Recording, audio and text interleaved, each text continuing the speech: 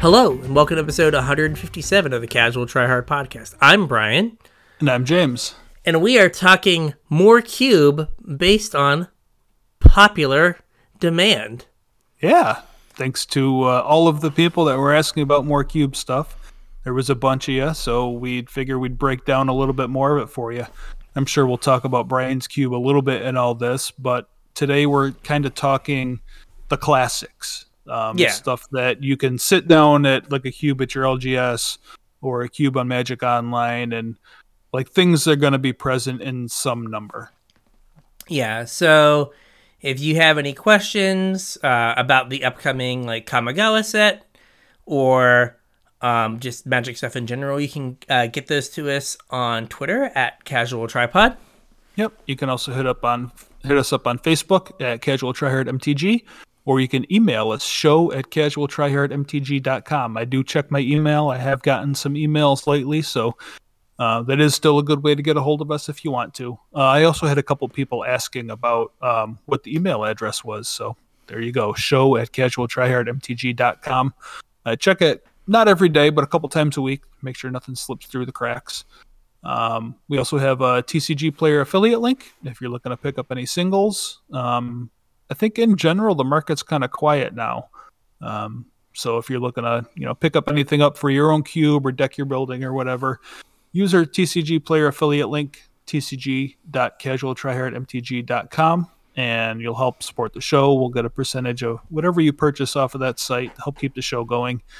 And if you guys want to support us a little bit more directly, you can do so at patreon.com/casualtryhardmtg.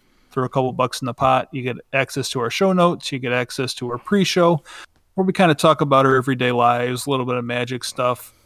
Some of the stuff is a little bit more raw than what you get on the podcast. Kind of just bonus content. I usually throw that up for the patrons a couple days before the show goes live. And you also get put on my mailing list when I do the thank yous. Thank you. Yes. Yep. And they're always very fancy. Always very impressive. Yeah, this round's pretty cool. I'm proud of these ones. I'm not sure what I'm going to do next. I got to start working on that. We also have a Discord channel. There's a link in the description. There's a link on all our social media if you want to come join our Discord. Lots of cool people hanging out in there, asking questions. That's probably the best place to ask a question is in Discord. Quickest response time, I'll say, is in there. There's a bunch of different rooms. There's a room in there for show ideas if you got something you want us to talk about on the show. There's a room in there for deck help if you need help, tuning a deck list for FNM or for, grinding the arena ladder or whatever. You can post up. Like I said, there's a bunch of cool people hanging out in there too, so make sure you check our Discord out. I can't think of anything else we got going on. You got anything else before we start the show? No, I was just gonna say though, I'm looking forward to you developing a large portfolio of like digitally altered Magic cards for when you decide you're just gonna become a graphic designer somewhere. Yeah, just be like, here's my portfolio. Look at all of these things I can do. People are like, oh, that's pretty impressive. You're like, no more cards for me, only computers now. Click, click, let's go. Click, click, click. Yeah, I'm not quite that talented. I'm mostly ripping off artwork from the internet, so. Hey man, that got people actual cards on actual art on Magic cards. That is true. So you're like 1 degree of separation from like what's Cameron's favorite artist, Mark Titus? Oh yeah. There you go. Like, you're almost there. Yeah. Mark Titus did not rip. Titus Littner, that's it. Yeah. I don't know. We mix it up, but yeah, that guy did not steal anyone's art, but just Right. So, with that said, your future as a graphic designer and me as a hunchback card sorter. Coming soon to a podcast near you. Yeah. Speaking of which, this is like a huge departure. Like, we're taking a hard right turn right now. Okay. I've got 8 hours in the car tomorrow. Okay.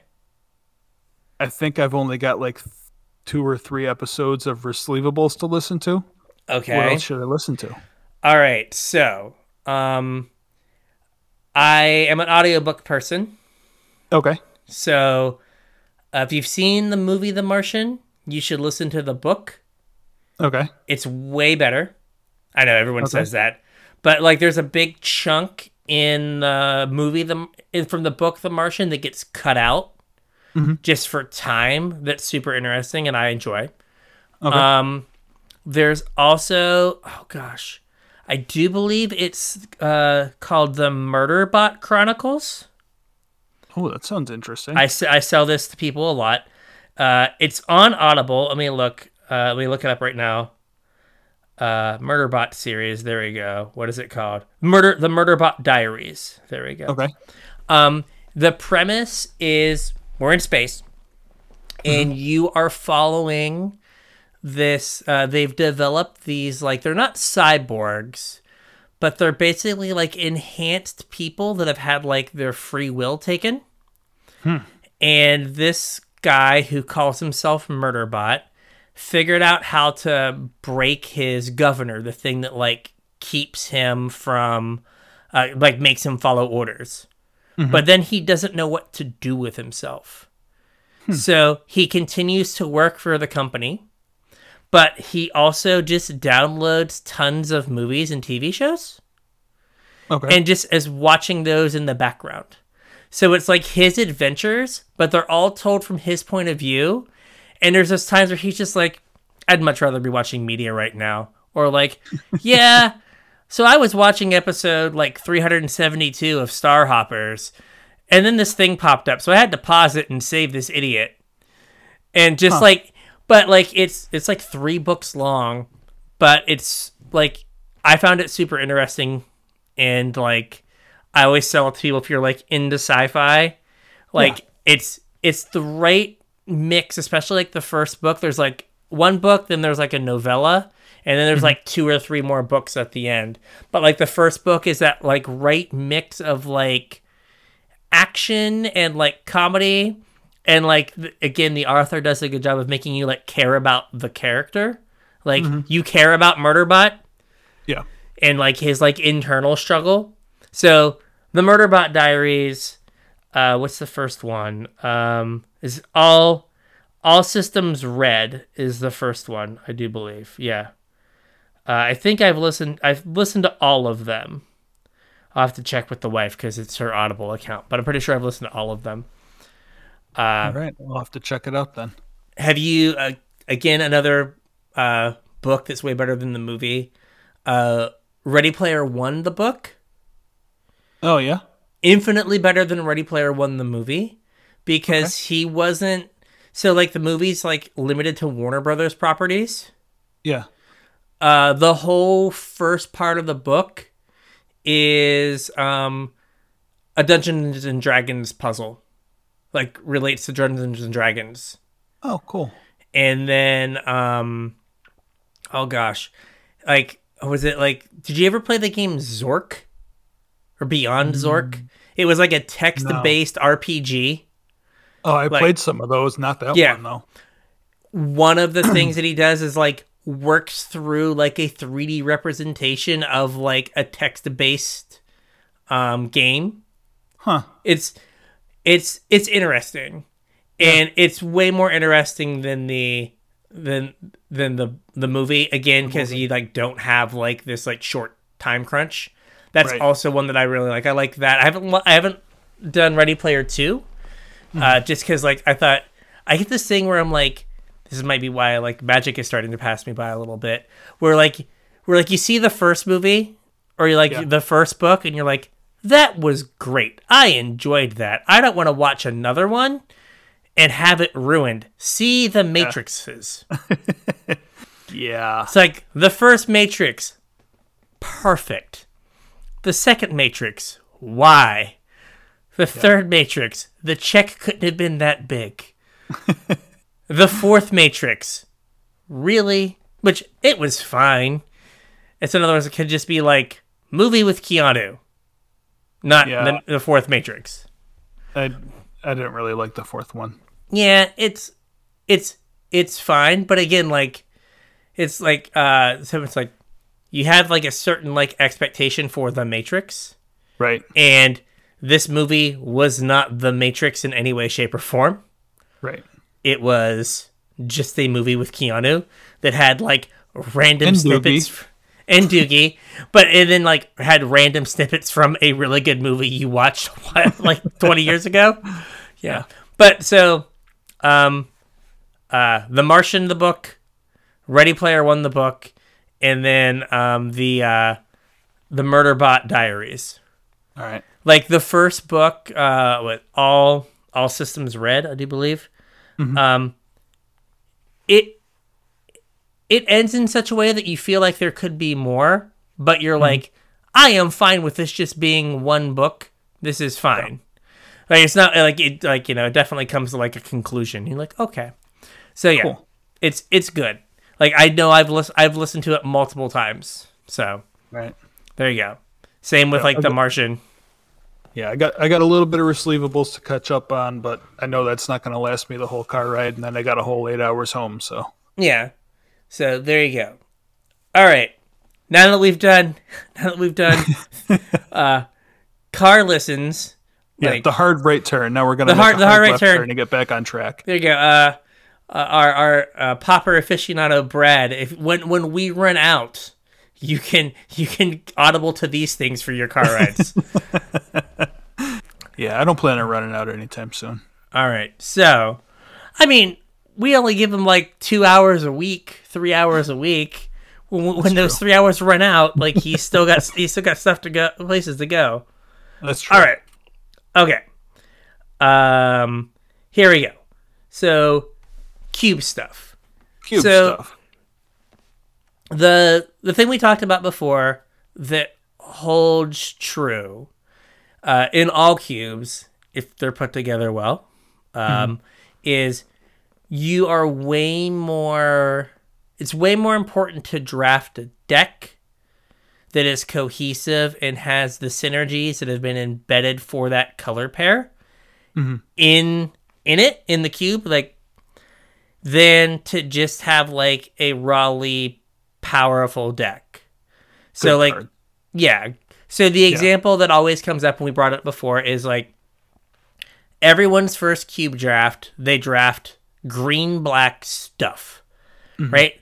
Because every black removal spell is the best removal spell from the format it was in, right? And you're like, oh, I can't pass, Hero's Downfall into Fatal Push, into Bloodchief's Thirst, into Infernal Grasp. Like I can't pass any of these. These are nuts. Right? And then you're like, oh man, there's Abrupt Decay and Assassin's Trophy and Putrefy. Oh man, I've got this great deck that's got like good mid-range creatures. And then you play against someone that has this like super focused deck that's a combo deck or has like, all these parts that go together and make everything way better. Or they storm off on you in turn 3. Yeah. Yeah. So you have so everyone falls into the trap of I just want to take good cards, but it really comes down to making a good deck. It's you hear people that cube a lot say you're basically building a constructed deck. Mm-hmm. And now there's a lot of ways there's a lot of ways that constructed decks can get built. And one thing is in pretty much every cube, the cubes I'm going to refer to is I've watched a ton of, not so much this year, but I've watched a ton of Legacy Cube and Vintage Cube content from people playing on Magic Online. Yeah, and I think that's a good comparison because that's probably the most accessible for people. Yeah. It's something that you can jump in on Magic Online for pretty cheap. Yeah, I don't know how much a draft is. Yeah, and also there's a ton of content out there because all of the content creators love Vintage Cube. Yeah, it is super fun. Pick somebody and they've done coverage for it. I would say that the people I have watched the most are probably LSV. Yeah. And Kenji. Mm-hmm.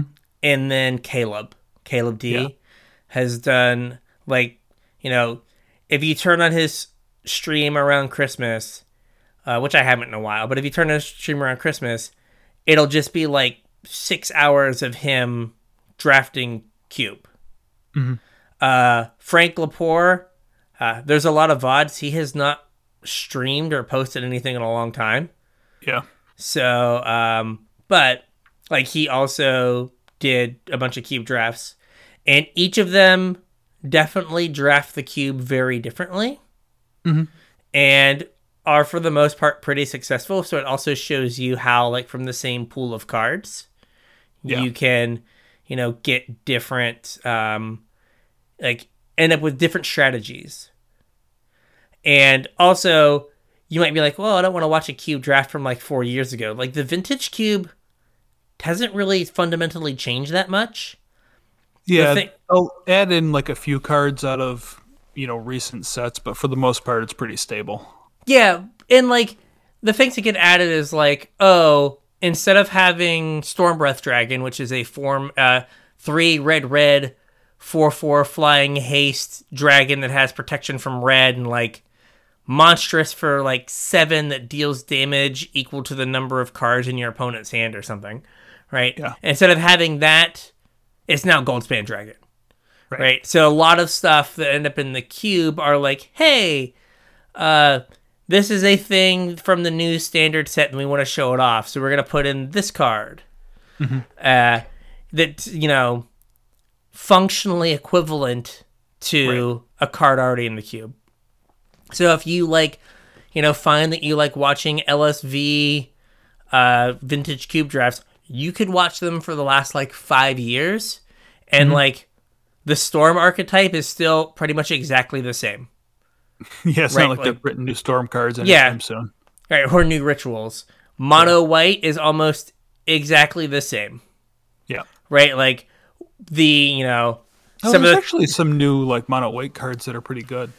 There are, but like in terms of like, yeah, I mean, you're not getting rid of Thalia anytime soon. Yeah, but for like a lot of things, it's like, oh, it's like the same basic strategy again. It's like, oh, this 3-drop from 2017 is complete and utter garbage by 2022 standards. So now it would be Welcoming Vampire and Skyclave Apparition, as opposed to being Fiend Hunter and Mentor of the Meek. Or I did that backwards, right? Welcoming Vampire is like Mentor of the Meek, and Fiend Hunter is like Skyclave Apparition. So like, there's changes like that where you get upgrades, but fundamentally the decks are doing the same thing. So in any well-constructed cube, you should be able to just basically pick all the cards in one color and end up with a deck. Right?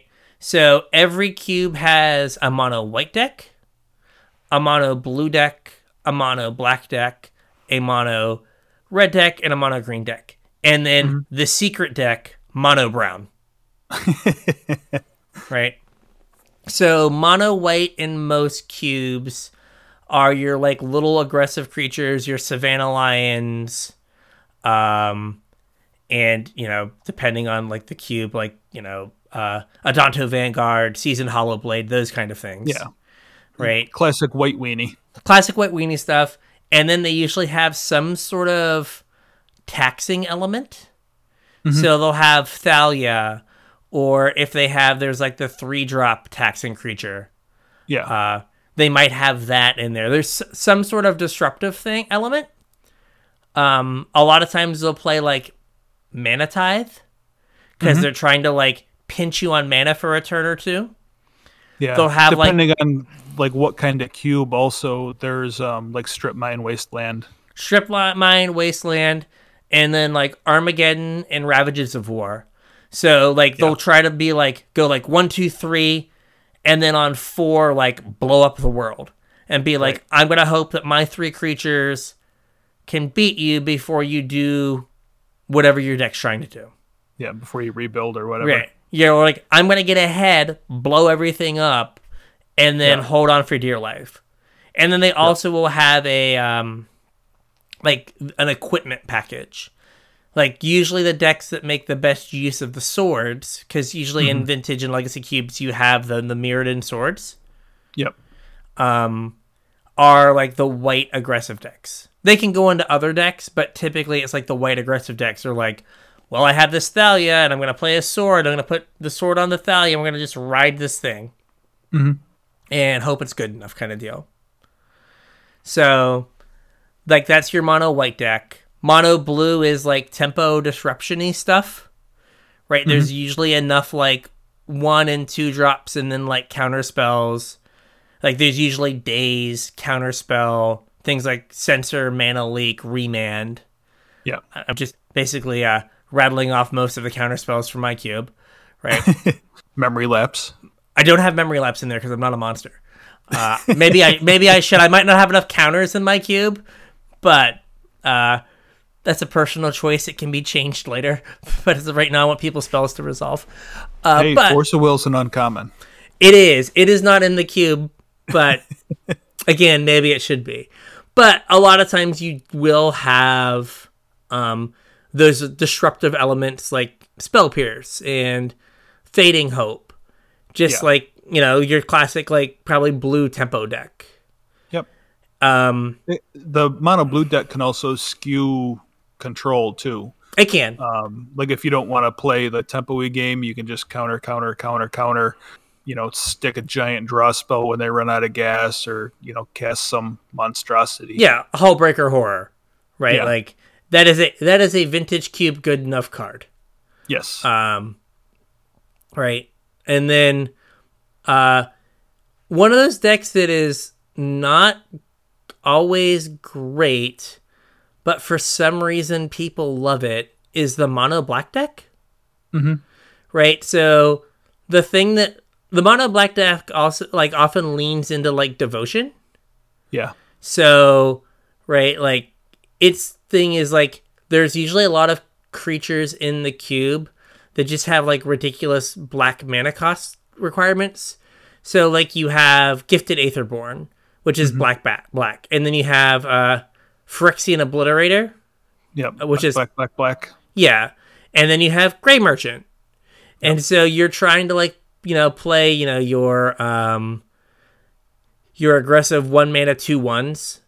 You know, Gutter Bones, Blood. What was the guy from Cons? Bloodsoaked Champion. Yeah. Yeah. Like these recursive 1 mana 2/1s, and then you have Gifted Aetherborn. Aetherborn and other like double black things, and then like you get your disruptive creatures where you have Mesmeric Fiend or Kitesail Freebooter, those kind of things. And like you're just trying to play all these things that have all these black mana symbols and then get paid off in some way, usually with like Grey Merchant. You have good removal, you have some interaction with like discard spells, and there you go. You've got you got yourself a stew going. Yep.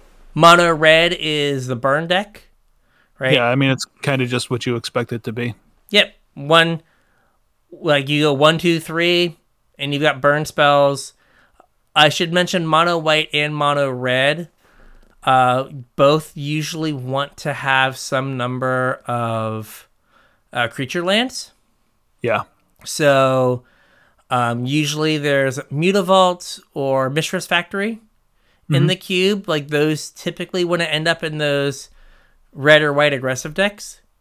Probably a little bit harder to get Faceless Haven, right? Because snowlands are... Yeah, you can't put Faceless Haven in. So it's like Mutavault and like you could, like, depending on the power level of the cube, like Crawling Barrens would work. But it's usually like Mutavault and Mishra's Factory. Like, again, I put in together a peasant cube, so commons and uncommons. The white creature land is complete and utter trash. Yeah, Foreboding Watchtower? Yeah, it's like you activate it and it's a 1/5. 1/5, yeah. So I have Mishra's Factory and I have Gitu Encampment. Okay. So I have the red one, but the white one's just so bad, like I couldn't justify putting it in. And then mono green is typically play elf ramp, play big thing off of your elf ramp. And your big thing can vary, like in vintage or Legacy Cube, it's usually Craterhoof. Yeah, it's a great thing to ramp into. They will often they'll have like natural order, so you can like do the thing that Elves does, where you just natural order into your Craterhoof. Yeah, and win the game that way. But usually, like any big thing, okay, fine, I'm going to ramp into an Eldrazi, right? Like totally a doable thing. Yep. So those are all things that, like, if you sit down and you're just like, I don't know what to do, right? You could like one of the best decks in Vintage Cube is mono white and mono red. In terms of like, if you want to sit down and like 2-1 or 3-0 your draft, you just draft mono red. Yeah, I think I haven't played a ton of cubes, but the few that I have done, the White Weenie deck won. Like most of them, I think. I remember losing to mono green a ton as well. Yeah. But like mono white and mono red, particularly mono red, is called the Fun Police. Yeah. Because in Cube, you're trying to do this big, fancy, crazy, all these big, fancy, crazy things. And mono red's just like, Jackal Pup and Eidolon into Chain Whirler. Yeah. Bolt you Lightning Strike. And you're like, oh, I'm at like 3. If they draw literally any card in their deck, I die. Or they got an Eidolon out. If I cast anything, I die. Yeah. And just like, okay, well, I guess I'm dead. Yeah. So, but those are always just like there. And like, it depends on the cube how strongly they're supported. Right? Like, I think like mono black in like the Peasant Poppery cube is harder, right? Because you can't have Phyrexian Obliterator, right? There's not as many like, just like straight black casting costs. Yeah, I think normally like in Peasant, mono black kind of skews more towards like hand disruption. They play a lot more discard spells. Yeah, I just have a ton of removal, so it ends up being more of like mono black control. There's like ways to draw cards and get value. But like, it's going to be different for every cube. But for the most part, each color should have a monocolored deck that is like functional. And part of the reason it is like none of the cards are bad. Right. Right? Like the worst card in your cube is probably like the 10th best card from its draft format or something. Right. It's like, oh man, this card's not very good in Cube. It's like, oh, that was like the best card in, Odyssey Block Limited. Right. And it's like, oh, well, that was a long time ago. An Odyssey card sucked. Yes, they did, but it was the best one. Yeah. So always like know that's gonna be there. So if you like sit down and you're like, all right, I don't know what to do, like take the red cards. Like that'll work out for you. Or take the white cards. You mentioned kind of briefly mono brown also. Oh yeah, mono. Talk about that here. Or? Yeah, we can talk about it here. It kind of leads into like some of the classic archetype, the next classic archetype. It's just like it's like a big mana deck. Yep. It's basically trying to take advantage of in the Vintage Cube. There's you have the Moxen, right? But you also have Mishra's Workshop. Mishra's Workshop, and you have Ancient Tomb. Yeah. So you have these like fast, like these accelerated mana things for artifacts or just to give you colorless mana. Yeah. Do they put a Metalworker in Vintage Cube too? There's Metalworker in Vintage Cube. Yeah. There's Metalworker Lightning Greaves combo. Yeah. Lightning Greaves equips for 0 and gives something hexproof and haste. I think it's Shroud and Haste. Right? Shroud and Haste. So you can like play Lightning Greaves on 2, and then Metalworker equip. Tap your Metalworker, show your hand full of artifacts, and get like 10 mana. Yeah. And then play a bunch of stuff. Yeah. Do whatever. Blight steal somebody. Blight steal someone. There's the mono brown decks are often mono brown splashing blue, because you get things like Tinker. Yeah. Right, where you're like, okay, turn 1, Soul Ring, Lotus Petal, tinker away my Soul Ring, get an Inkwell Leviathan. And you're like, okay, here you go. Right? Deal with this thing. And your opponent's on like a 3-turn clock, and if they don't kill your Inkwell Leviathan, you win. And like, if they have a Chainer's Edict, you lose. Yeah. This is the way of the world. Or you're like, Blade Steel you on turn 2, and they're like, swords. And you're like, well, that was fun. So usually, these are usually rampy decks that are playing all colorless things. They'll have some artifact synergy, so things like Tinker. Maybe they'll have Thoughtcast. Maybe they'll have Goblin Welder. They'll be blue-red or just red, so they'll have Goblin Welder and Duretti that are like red cards that want you to like bring artifacts in and out of your graveyard. Trash for treasure. Treasure. Things like that, where they're trying to, like, you know, the cards that are just like specifically like refurbish, you know, return an artifact from your graveyard. Okay, well, I gotta have artifacts. Right. So, but for the most part, the other thing that the artifact decks can be are upheaval decks. This is particularly in the Vintage Cube. Right? You play a ton of mana rocks that you can generate a ton of mana for. And then you play Upheaval, which is 4 blue, return all permanents to their owner's hands. So you tap all your mana rocks and make 12 mana. You use 6 of it to play Upheaval. Yep. Right? And then you use that 6 mana to start casting the mana rocks that you return to your hand.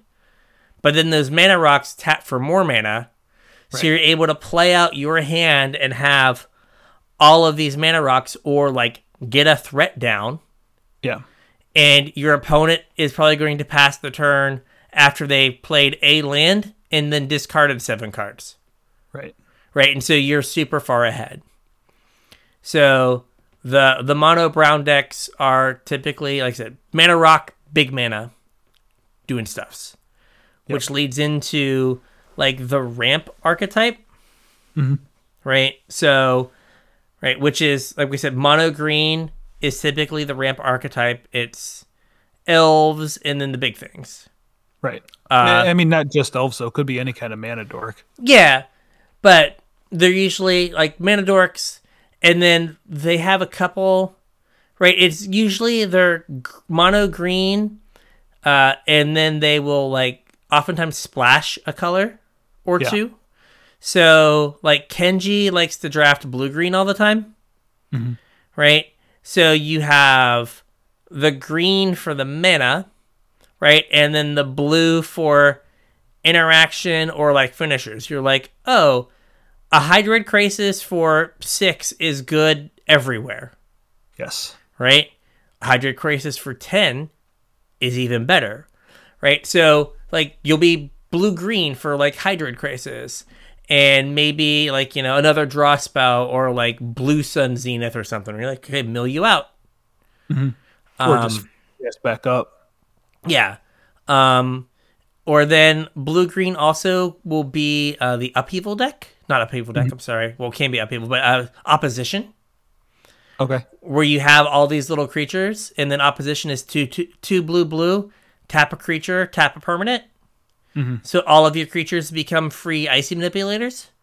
Nice. So you play Opposition, and you've got all these mana dorks, and you're like, okay, on your upkeep, tap all your lands.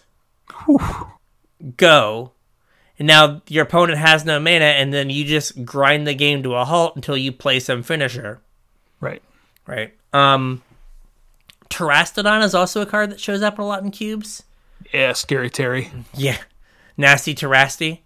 You, what is it? It's 6 green for a 9/9, and you can destroy up to 3, non-creature permanents. Yep, non-creature permanents. And then for each one you destroy, you make a 3/3 elephant. So you can blow up 3 of your opponent's things, and then they have enough elephants to kill your Terastodon. Or they have, 6 power of elephants that you can't block with your Terastodon. Or you can be like, I'm going to blow up 3 of my things, and now I have 18 power.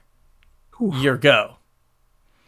Right? And you just like cross your fingers that your opponent doesn't have like a Wrath, and then you try to ride your Terastodon to victory.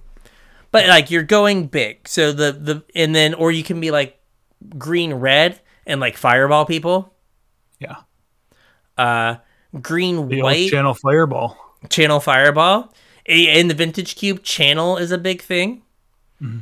So green, you can pay life, and for each life you pay, you get 1 colorless mana. Yep. So that lets you like Ulamog people on turn 2. You're like forest, channel, pay 10 life, exile both of your lands, go. Oh, yes. And I have a 10/10. That's gonna mill you 20 cards. Yeah. So in your 40 card deck, I will kill you 2 ways. You will have no life, and you will have no cards. So I mean those games. So a thing to remember about Cube is, as I'm talking about like Ulamogs on turn 2, is there are definitely games where you don't play the game, right? Especially in powered cubes. Your opponent's like, turn 2, storm off, kill you. Turn 2, Ulamog you, right? In those games, sometimes you just have to be like, wow, that was really cool that happened, right? Yeah. But for every game like that'll happen to you, but then you're also going to be on the giving end, right? And you That's just have kind to of the point of Cube too. Yeah, you just kind of have to realize that like we're both going to be able to do big, flashy things a lot of times. Hopefully. So sometimes I'm going to do the big, cool thing, or other times my opponent is. Or you're like playing mono red, and you're like, you're going to get to turn 4 if you're lucky, and then you're going to die. And so your big, flashy thing is just deading them before they get to do any of their stuff. So there's a give and take to it. So we already went over the artifact decks, but most of the ramp. So depending on the cube, right? There are some cubes that work really hard to make sure all the ramp is green, right? That they don't have a lot of mana rocks. The Vintage Cube has a ton of mana rocks. So like, it wouldn't really be the Vintage Cube if it didn't have the Moxen and Aloris, which is a bunch of mana rocks. But like, it also has the Signets. Yeah. Which you don't realize how powerful they are, but they're super powerful. Yeah, so it usually has Sol Ring too, right? And Mana Crypt. Sol Ring, Mana Crypt, Mana Vault. Yeah. All of the Signets. And has like Hedron Archive, Mind Stone. Yeah. Things of that nature. So like you do end up with a lot of ramp in like colorless and in green. But there are some people that are like, I want green to be the ramp color. I'm going to like be like sparing on the mana rocks so that I only get acceleration in green because that's how I want like my cube to feel. Yeah. And so that kind of depends. But usually green and then mana rocks. Because what the mana rocks do is they make any color a ramp color, right? Right. If you take like 6 mana rocks, you can be blue and play Consecrated Sphinx on turn 4. Yikes. Right? And then you're like, yeah, right? But if someone's like, I don't want that to happen, you're blue, you shouldn't get to do that. They can like not put the mana rocks in. Right. So, all right. Now you have the sad archetypes. The other fun police. The other fun police. Yeah. Which is the control decks. Yes. Normally there's a blue-white control deck. I would imagine with Teferi in it. Yes. Wrath of God, stuff like that. Counter spells. And also, like I alluded to when you were talking about the mono blue tempo deck, there's usually some sort of mono blue like control deck also. Yeah, where like again, like you could be mono blue and have mana rocks and upheaval someone. Or just counter a bunch of stuff and then like you said, just play Big Dumb Idiot. Yeah. Or in Hullbreaker Horror's case, he's a very smart idiot. He's like, yeah, I'm big and I'm smart. I'll bounce your thing. So Tight Spout Tyrant. Yeah, so it's kind of hard, right? Like, blue by its nature, right, has card draw and, like, stack interaction. That's just what it has, right? Right. And that's what you need for a control deck. Black has a bunch of removal. White has, like, general removal and sweepers. Right. So, like, you always just kind of fall into there being some sort of control deck, usually in every color but green. Right? Like, you could see yourself being, you know, a blue-red kind of control deck that, you know, has, like, 3 dragons as finishers. Or you're Jeskai because you got, you know, Banishing Light and Swords to Plowshares and a couple other, like, and a Teferi in white, and you got the counter spells and card draw in blue, but you were short a little bit more removal, and you were like, oh, I got, like, a Lightning Bolt, a Lightning Helix, and, you know, a Searing Blaze. Electrolyze, yeah. So I got those. Yeah. So, like, this is, like, I'm going to be Jeskai. So it's kind of... Staticaster. It's current, like, legacy, like, all-star sideboard card. Oh, yeah. Yeah. I definitely got blown out by Izzet Staticaster once or twice. Yes. Yeah, I just had a bunch of Narcomoebas that never got to see the light of day. Yeah. Narcomoeba. Zap it. Dang it. But you definitely have the, oh gosh.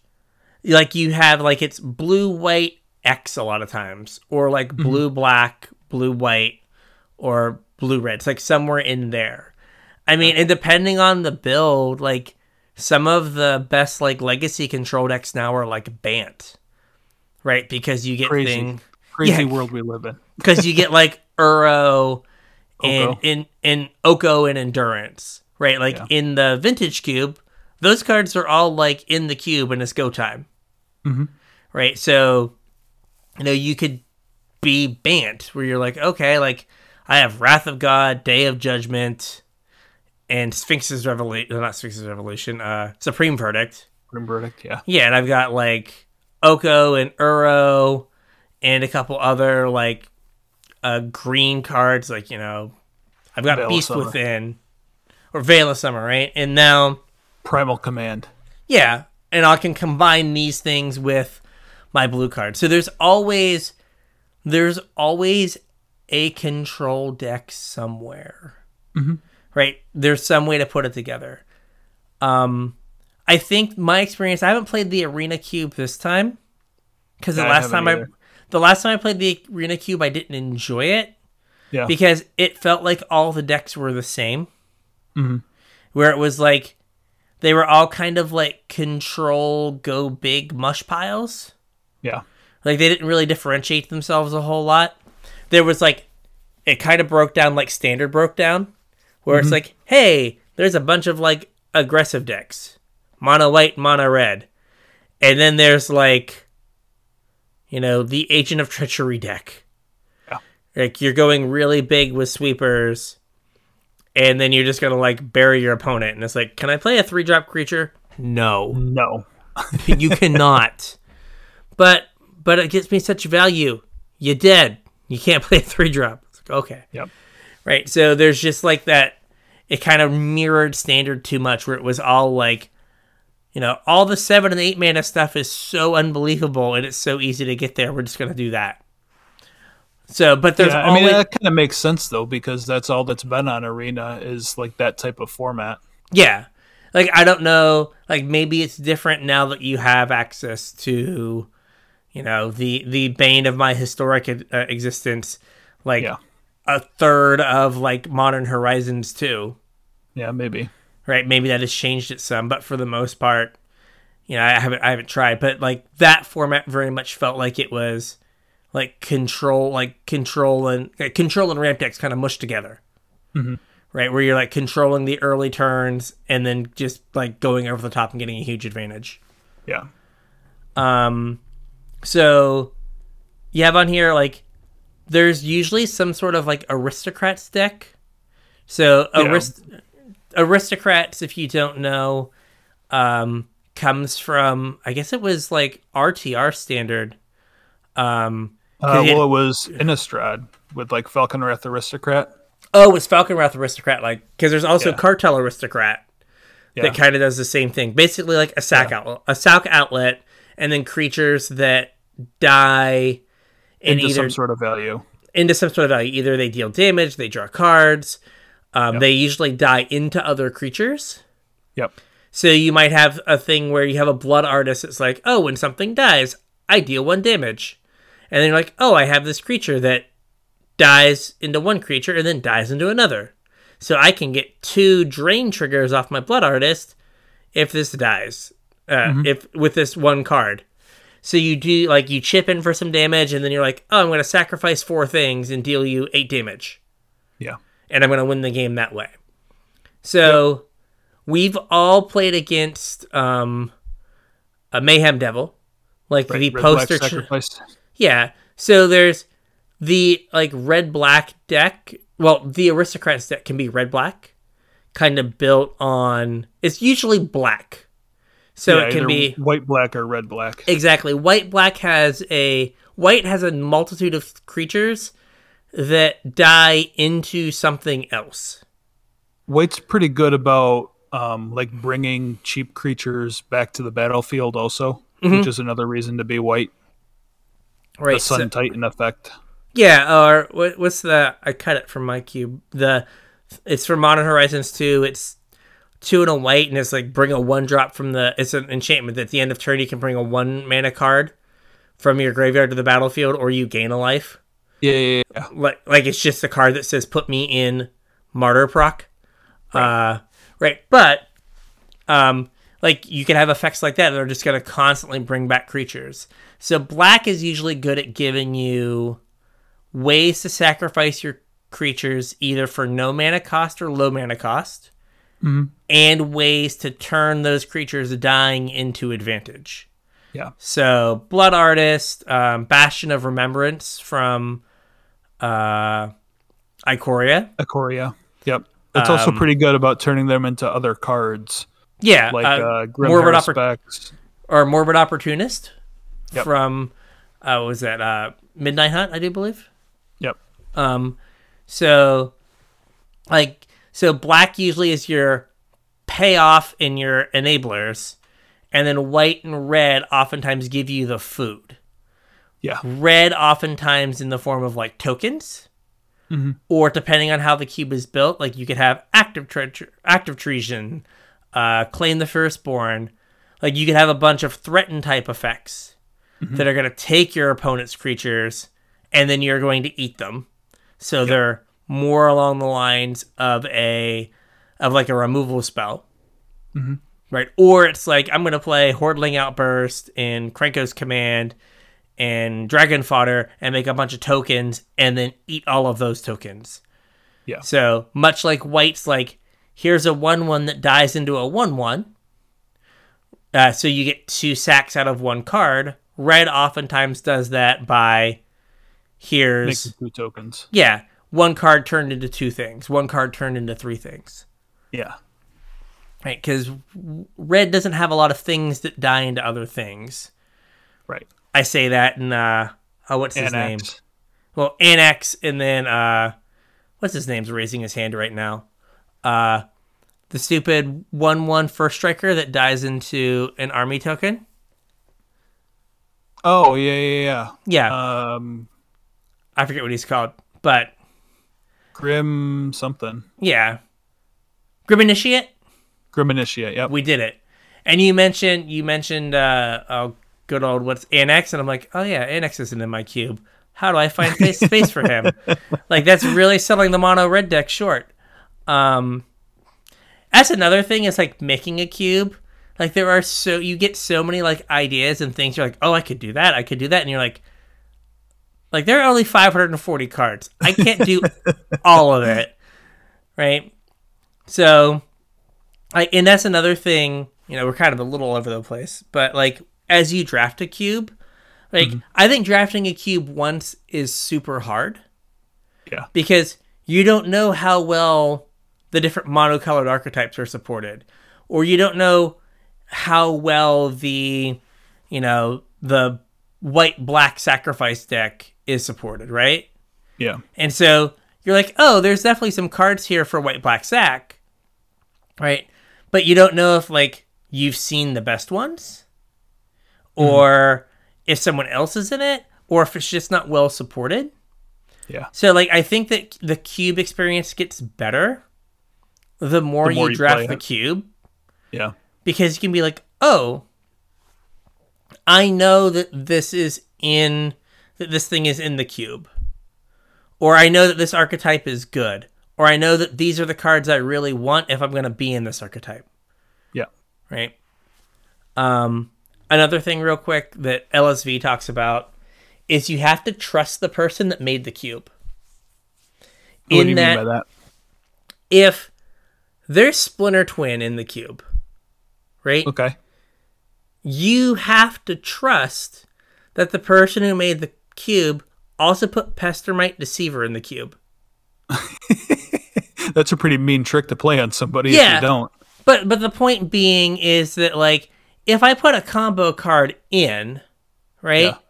the other half the combo's in the cube, right? That you're not putting Splinter Twin in the cube for value and not putting in the combo, right? So, like, you have, right, if there's Kiki Jiki, right, you're like, oh, okay, there's Splinter Twin, there's probably Kiki Jiki, and there's probably the 3 or 4 creatures that go with them. Right. Right?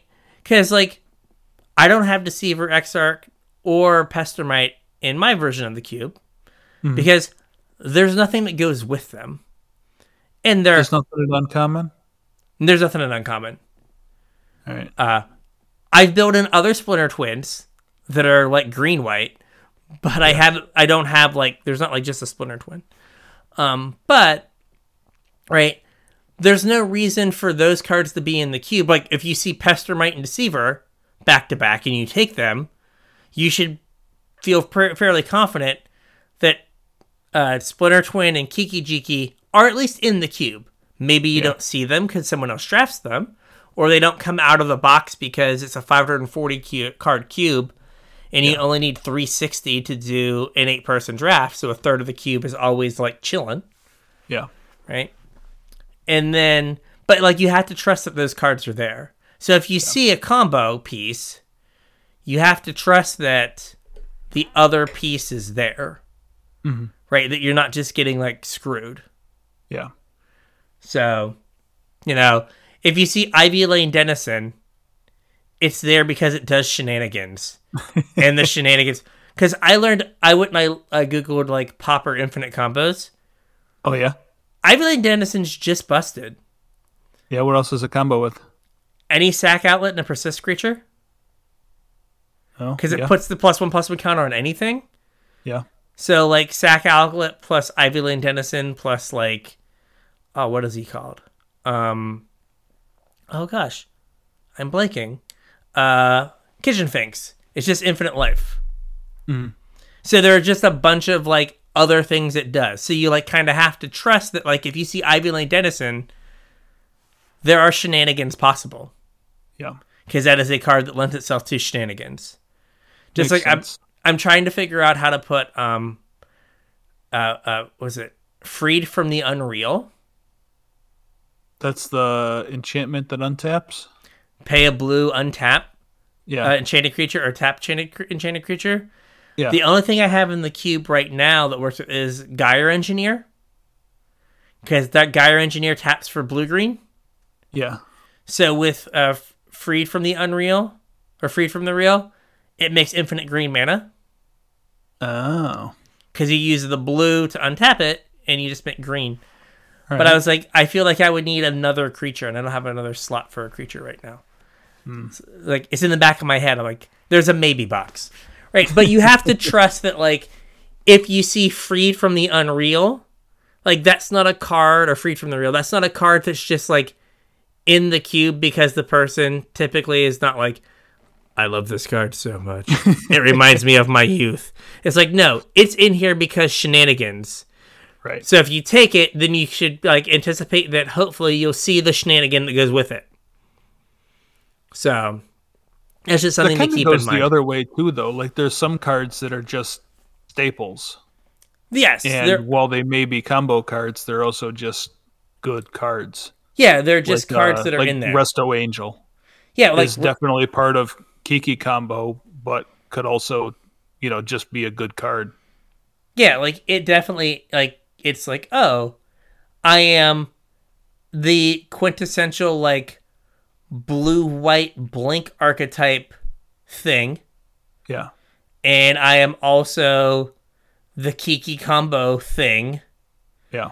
And I'm just like a generic like thing blue-white control can play. Like, oh, you didn't do anything this turn? I did not. Cool. Flash and Resto. Now there's a clock. Let's go. Right? Wasn't Resto Angel just reprinted at Uncommon? Was it? I did not look. If it was, like, it needs to be on the team. There's definitely a home for it. It has a spot. But I thought it was. I didn't know if it was. I did not look. I thought it was.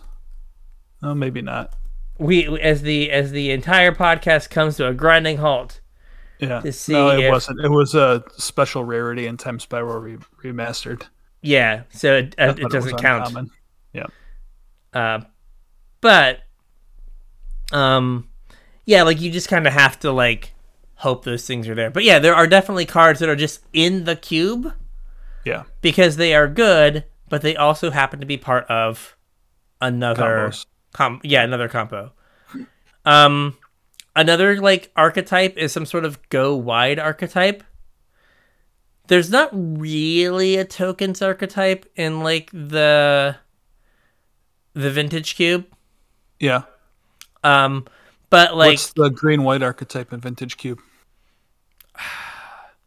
I just want to say being bad, but well, I mean that's the case like in basically any draft format, right? Yeah, I don't know what it is typically, because like green ends up just being so ramp heavy. Like the green white card that like I immediately think of is Mirari's Wake, which is a ramp card. Yeah, which is just like go really big. Yeah. So yeah, I don't know what the green white archetype typically is, but like tokens can be usually green white or green white or red white. Yeah, is your traditional like tokens archetype, just like in like a regular draft. Mm-hmm. So you can do that. There's sometimes things like Overrun, mm-hmm. which is like, what is it? 2 green. Give all your creatures +2/+2 and trample. Is it +2/+2 or +3/+3? Maybe it's +3/+3. It just ends the game. Yeah, basically. But like you'll have stuff like that where you're just like, okay, pump them up real big. But the vintage cube, like the power level of the cube makes that archetype kind of hard. Yeah. Right? Because you're like, making a bunch of 1/1s and your opponent's like, playing giant stuff and like taking all of the turns or any number of things. So I think that like I have a red white kind of tokens theme in like, I think it's like a pauper or peasant like power level thing, but not like powered cube. Yeah, I think that like you could do like an arena cube version of it, and that would be fine. But I think like if other stuff gets too powerful, I don't know how powerful that archetype is. That's true. Makes sense. Mill, I guess Mill can be a thing. Like if you think about like all the different times that Mill has been like an archetype, doesn't happen a lot though. Like again, like thinking vintage and legacy cube, like they don't usually have specific Mill cards. Well, I mean, isn't the kill condition for Storm a Mill card? One of them. I mean, I guess that makes it a Storm archetype and not a Mill archetype, but yeah. So we've mentioned Storm a couple times, and so we should probably talk about it because we just keep going back to it. So Storm is one of the vintage cube's sacred cows. Yeah, it's always there. It's always there. It's basically not got a card printed for it in like 12 years. Right? Well, they don't print Storm cards anymore. Well, they don't print cards that say Storm unless it's Chatterstorm. Or Galvanic Blast. Not Galvanic, but Galvanic, whatever Relay, right? Unless it's Modern Horizons 2, because there are no rules. But for the most part, it's the same, like, it's a combination of spells that generate mana, so your rituals, which they haven't printed, like, a good ritual in literal years. Yeah, they don't do that anymore. Going through cards for my cube, Pyretic Ritual is from M13. That was the last one. I think that's the last one at common and uncommon. Yeah. And like they printed Ironcrag Feat, but they made it so you can't storm off with it because you can only cast one more spell. Yeah. Right? So they don't really print rituals, but it's a combination of rituals, so typically Dark Ritual, Cabal Ritual. What's it called? Dark Ritual, Cabal Ritual. Desperate Ritual in red. Pyretic Ritual. Desperate Ritual. Seething Song. So all of these, it's like 1 mana to make 2, 2 mana to make 3, 2 mana to make 3, and then 3 mana to make 5. Yep. Right? So you have these ways to generate mana, then you have like free spells. So those are things like Manamorphose, right? It's 2 mana to make 2 mana and draw a card. Right. Gitaxian Probe, pay 2 life, like pay Phyrexian mana, draw a card. Yeah. Gush, return 2 islands to your hand, draw 2 cards. So ways to get cards. And then then cards that say Storm that copy themselves for each other spell that were cast that turn. So all of the rituals that you played and all of the cantrips that you played. And then there's Brain Freeze, which has Storm target player mills 3. Which in limited, you don't need very many spells to kill with. Yeah, so that's like 10 or 11 spells. Yeah. Tendrils of Agony, 2 black, deal 2, gain 2. So you need 10 spells for that, or 9 plus then the Tendrils makes 10. Grape Shot takes 20. It's deal 1. So that's hard mode. But sometimes you can like Grape Shot to do a little baby storm off and control the board. Like kill 3 things. Shoot down some creatures, yeah. Yeah. Now build my hand back up and then try again with like another win condition. And now there's Chatterstorm, which makes a 1/1 squirrel. And then there's Empty the Warrens that makes 2 goblins with Storm for 3 and a red. Yep. So you have ways to make mana, ways to draw cards, your Storm payoffs. The other thing you often have are cost reducers. So in is it Goblin Electromancer? Goblin Electromancer and Baral in the Vintage Cube. Yeah. In the old versions, things that could be in there now, or that is in my cube, is Goblin Anarchomancer. Yeah, from Modern Horizons. Modern Horizons, right, reduces the cost of red and green spells. So all of your rituals become 1 to make 2, or 1 to make 3, or 2 to make 5. Which, like, over the course of, like, a storm turn, like, you can generate 4, 5, 6 extra mana. And then a throwback is, it's the black card. It's 1 in the black from, like, Plane Shift. What is it called? It, like, reduces the cost of red and blue spells. Oh, yeah. There was a cycle of them, right? Yeah, it's like Night Familiars. Nightscape Familiar. Yeah, there we go. That's what it is.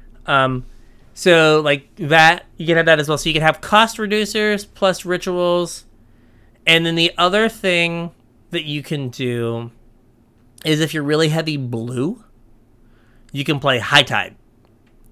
Oh, which makes all of your islands tap for 2 mana. Yeah. And then you play things like Frantic Search, which is draw 2, which is 2 and a blue, draw 2, discard 2, untap 3 lands. Cloud of Fairies, 1 in the blue for a 1/1 flyer, untap 2 lands. Turnabout, tap, pay 4 mana, and you can tap or untap creatures, lands, or artifacts target player controls. So you're like, okay, High Tide, tap my 3 remaining islands, get 6 mana, untap my islands, tap them again. Now I have 10 total mana. Yeah. Right, so it lets you go up in mana really fast. So now, helpfully, you can draw cantrips in your other rituals and stuff, and have ways to fix your mana.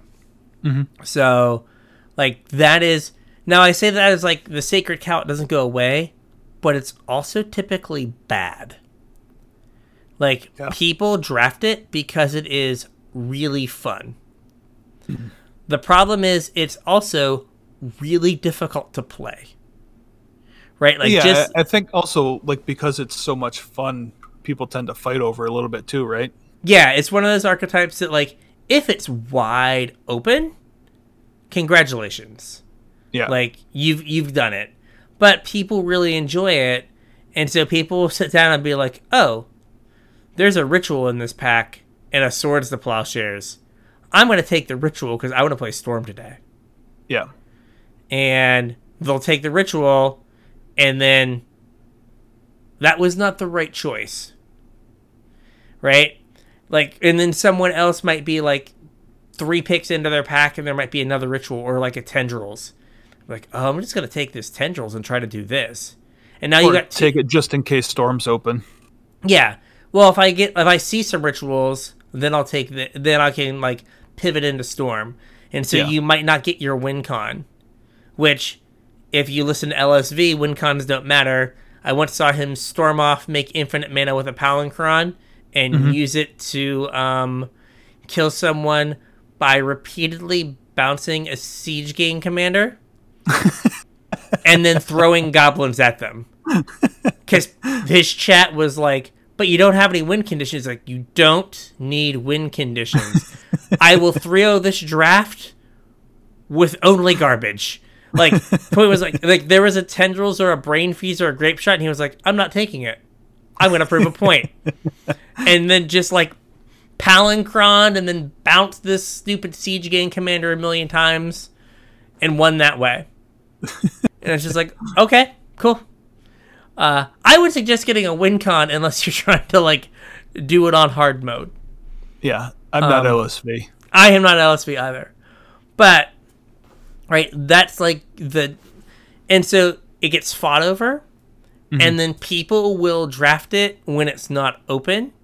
Like, not even because it's fought over, right? Maybe not all the cards were open that you were supposed to like, right? That you needed, and you get like half a Storm deck and half a control deck. That doesn't work. You have no deck. Correct. Right? Like, Storm is a deck that you have to have all of the pieces for. Yeah, you definitely need to be all in. Yeah, it can't be like, I've got all the rituals and all the card draw, but then not the Storm cards. Or I have 3 Storm cards and no rituals. That's probably not going to work. Yeah. So it's a really hard archetype, but it's also one that people enjoy playing. You see it a lot on streams because people like to watch people play it. Yeah, it makes for good content. Yeah, so people will always draft it, even if they shouldn't. Yep. So while it is So could you say that Storm is the Saffron Olive? It's a Saffron Olive. Cube. It just makes for good content. It just makes for good content. Yeah. Speaking of good content, and speaking of Saffron, released a video today. He called it Big Brain Bruce that didn't get there. Yeah. And he played, oh gosh, I forget what it's called. Like 2 and a green, like transform all humans that can be transformed. All right. So he's playing a bunch of like of the transform cards that have like, you know, random transform conditions. And then he played a bunch of the flipped planeswalkers. Oh. All right. Okay. And so he gets a bunch of stuff down, and he's like, oh yeah, we're doing it. And he casts a spell, and all of his flip planeswalkers went to the graveyard. Because if you remember the flipped walkers... because they have to exile and then return so they get loyalty counters on them? Yes, so none of his planeswalkers got loyalty. So he won the game because he made... This was in Modern. He made an Ormondal from the Blade? No, from the black creature that makes a 1/1 that, like, if the 3 humans die... the new one. Yeah. So he made an Ormondal and won the game. But he...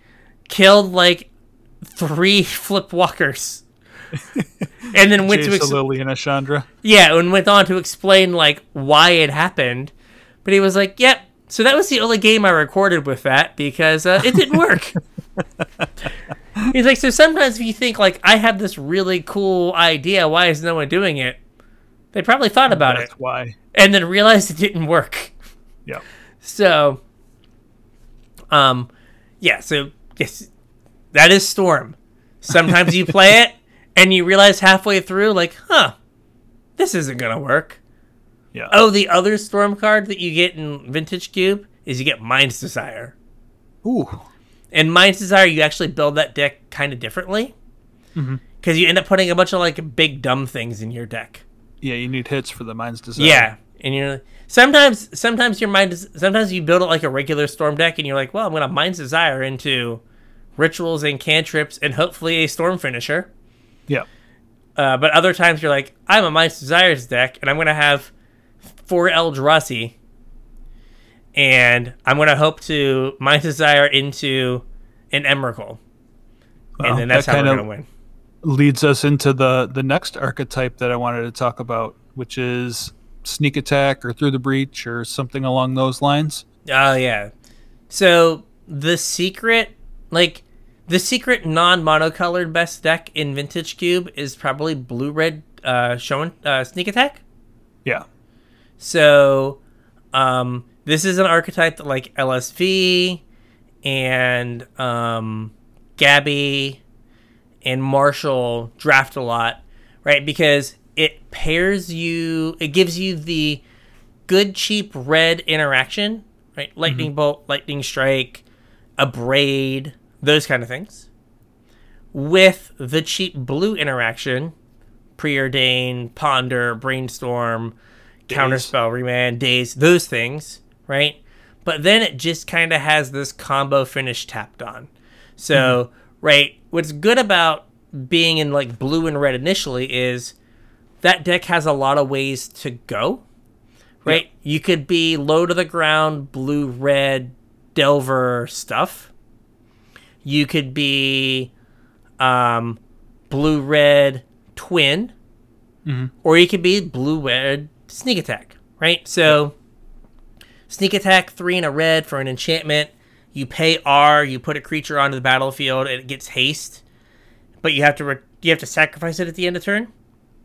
No, return to hand. Or does it return to hand? I don't remember. I don't remember now. Through the Breach is sacrifice. Yeah. Okay. But anyway, you get like a 1-shot with your creature. No, you sacrifice at the beginning of the next end step. Beginning of the next end step. Yep. So you get like a 1-shot with your creature. So a lot of times you'll use it for things like the Eldrazi, right? You're like, get this down, pay a red, Emrakul you, right? Annihilator trigger, hit you for 15.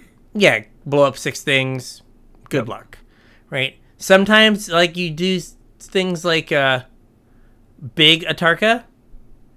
Oh yeah, that's a good one. It's an 8/8 that comes into play and deals 5. To like any number of targets, so you can like wrath their board, hit them for 8, give yourself some time to like find more things. Yeah, your next thing.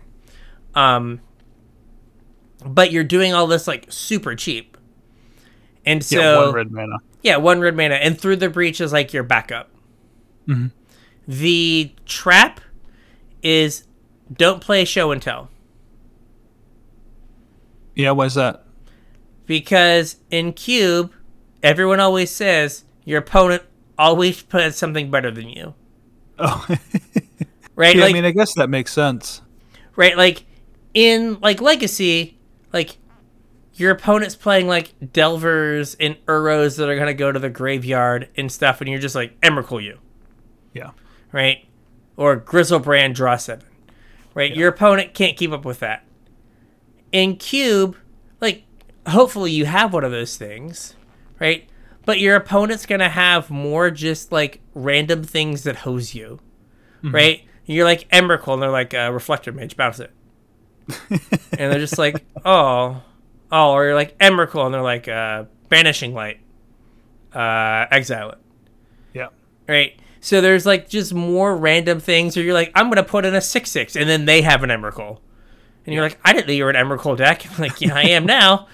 Put in like an Avenger to Zendikar, and then like crack an Evolving Wild to put 2 counters and all their stuff. And you're like, oh no, I'm gonna die now. Yeah. So show and tell, and same with like Eureka. Everyone's always like Eureka's a trap in Vintage Cube. But you just like play this blue-red tempo-y kind of control game, and then you just staple on a finisher. So is that finisher sneak attack with like 3 big things? Or is it twin? Yeah. With like 4 or 5 like combo pieces? Yeah. Like what is it gonna be? So that's why blue-red is such a good place to start. Is like you can always find some way to win. And the best end up a lot of different places. Yeah, and the best blue and red cards are cheap, which is another important thing in Cube, right? Like you want to use your mana every turn. You want to double spell as soon as possible. Yeah. Right? Like if you can go like Ponder. I mean, it's just kind of like Magic in general. For limited in general, yeah. Yeah, but like if you can like Ponder, improve your hand, then like next turn like Preordain and then bolt something. Yeah. Right? Like you've sculpted your hand, you've controlled like your opponent's board, and right, you're in a much better spot than like if you just were like 2-drop, 3-drop as you went. So like blue-red just gives you that. Now I think Sneak Attack is like a first pickable card because like that deck always ends up good, right? The Sneak Attack deck is always good, because like Sneak Attack can be red-green. Like, I could ramp into these things, or I could just put them into play for 1 mana, right? Like, let's say you have a Terastodon, right? Oh, yeah. You put in a Terastodon for 1 mana, you blow up 3 of your things. Yep. Now, you attack them for 9, and you have 9 power left behind. That seems pretty good. Yeah, right? I mean, at that point, you might even, like, blow up your own sneak attack. Yeah, you might just like, I'm done with this. Like, okay, you can't keep up. Yeah. So, like, Sneak Attack, and then, like, Through the Breach as, like, the backup. Or, like, again, it depends on the cube, but, like, if someone's, like, super into, like, Sneak Attack or, like, Footsteps of the Goryo, right? Like, things that, like, bringing creatures into the battlefield, but then they die right away. You could have things like Wormcoil Engine in the cube. Yeah. Right? Or World Spine Worm. Or wasn't there like 2 new ones from Commander? Yeah, like something or other. Yeah, the big artifact thing that dies into like 3 things, 3/3/3s, I think. Yeah, like you could have things like that where it's like, like there are like 6 different ways to like, or like 4 different ways to like put something into play, and it sacks at the end of turn. But like now there are these things that pay you off for them dying that are going to leave behind value. Right? So again, like that's where like drafting a cube multiple times can help, because you can be like, oh, I see. Like I can like, these cards go with this, right? As opposed to just looking for like the normal, like, oh, I have Sneak Attack. I want an Eldrazi. It's like, oh, I have Sneak Attack. I also want World Spine Worm. Like, oh, that's a great pick. So then there's kind of in the same vein of like, I want to play this 15-drop, but not pay 15 mana for it. Reanimator. Yeah. So, Vintage Cube Reanimator is just the Legacy black-red Reanimator deck, or blue-black Reanimator deck. Yeah, Griselbrand, Inkwell Leviathan. Yeah, Gristlebrand, Inkwell Leviathan. I'm sure now Archon of Cruelty. Yep. And then you've got right. You have access to Entomb, Reanimate, Exhume, Animate Dead. You have Necromancy. Yep, that's the one from Ice Age. Yeah, Dance of the Dead. Oh gosh, what is it called? The 3 in a Makeshift Mannequin. Oh yeah, yep. So you've got like all these ways to bring cards back from your graveyard, and then you got Faithless Looting, Careful Study, other ways to get stuff into your graveyard, and you just like get big fatties and put them in the battlefield. Usually, you try to like clear the way with either counter spells, like to protect, or discard spells. So basically, you're just playing like Reanimator. The Legacy Reanimator deck, exactly. And this is another one where you want the deck to like be cohesive and make sense, right? You're like, okay, well, I'm gonna have, I could take Eliminate or Infernal Grasp, or there's a Collective Brutality. It's a worse removal spell, but it lets me discard a thing, something for Reanimator. Yeah, and can let me, duress my opponent. Yeah. Okay, like that's something that I need for my deck. Even though it's kind of a worse card as a removal spell, it does more of what your deck wants to do. So this is another one that you need it to be like cohesive. Mm-hmm. But you can also you could be like hard Reanimator, where like everything you're doing is geared towards Reanimator. Yeah. Or you can be, you could be like a blue-black control deck that just has with a like Reanimator finish. Yeah, with a Reanimator package.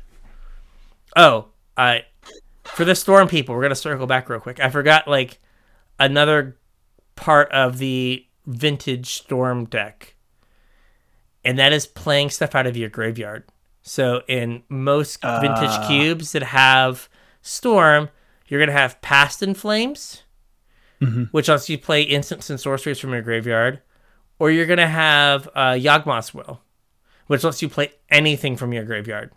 Yeah. But anything that goes to your graveyard new gets exiled. So do they play Underworld Breach? I don't know if they have Underworld Breach. I wouldn't be surprised if they did, but I don't remember if last year's version or if this year's version does. But like Yawgmoth's Will with like Lion's Eye Diamond, right? Lets you Lion's Eye Diamond or Black Lotus is just 0 mana for 3 mana. Right. With Yawgmoth's Will, especially like if you have like the win in your graveyard, like you early in the game cast the Tendrils for, for 3 to like buffer your life total, and now you can just be like, okay, I'm gonna cast Yawgmoth's Will, hold priority, and crack a Lion's Eye Diamond, put my whole hand in my graveyard. Yawgmoth's Will resolves. Now I'm gonna cast my entire graveyard and win the game that way. Yep. So that's another thing that's important. Now, the last thing is like kind of like you have here like classic staple cards that are just like in cubes. Yeah. Real quick, I know we're kind of going a little long here, and I don't think this section will take super long, but so I think I had mentioned I haven't played nearly as much cube as you have. Were there any archetypes that I kind of missed on my quick recap list here, or was that pretty much everything? I don't think, like, there's nothing that I'm like, oh, that's an archetype that I see, like, all the time. Yeah. Like, red-white is typically just, like, aggressive creature-y crap. And, like... Well, I mean, that makes sense. Since that's what mono-red and mono-white both are. Yeah, but there's nothing, like... The other thing, like, there can just be, like, just like the Arena Cube, you do get a lot of, like, 3, 4, and, like, 5 color, like, good stuff piles. They usually lean, like, towards the control side of things, where just kind of like modern Legacy, where it's just like, oh, well, what are the best... I have the best 4 white removal spells. I have the best 4 black removal spells. I have I have all these counter spells. I have some ramp from green. I can do whatever I want. Like, those exist, But for the most part, I think we hit like all like the high points. But Yeah. right, it really depends on your cube. Like if you, so my cube has changed as we talked about it. So right, it's still a work in progress. But right, like if you want to make a cube and like your favorite draft archetype is green, black, tokens, what's his name? Slimefoot? Yeah, Slimy right? Boy. Yeah. And you're like, I love Slimefoot. I want to make sure I have Slimefoot in my cube. Right? You can just put Slimefoot in your cube, no questions asked. But you can be like, you know what, I want green black sapperlings. Or green black tokens to be an archetype in my cube. You can decide that the green black archetype is that. I guess green black in a lot of cubes is graveyard stuff, but it can be like anything you want, right? If you're like, I loved Kaladesh and I want green black energy, right? And I'm going to have this like energy package of cards. If you draft them all, you end up with a really cool, good deck. Well, right? I mean, it's kind of like what you did with your cube where you were able to put an artifact spin on like some of the other archetypes and include an archetype that wouldn't normally be viable. Yeah, so it's like red, like blue-red is not usually, like, there's only 2 blue-red uncommons, well, 3 if you count Whirler Virtuoso, that, like, say the word artifact on them. Right. But I was like, oh, like, blue-red artifacts, because I want to have, like, kind of an affinity, like, sub-theme. Right. So, all right, I'm going to, like, make a bunch of Thopters and then have blue and red affinity payoffs. Okay. Like, you can do kind of whatever you want. So just because, like, you know, if you're like, you know what, I want blue-white to be an artifacts thing. That's perfectly fine. That's been an archetype in a couple draft formats.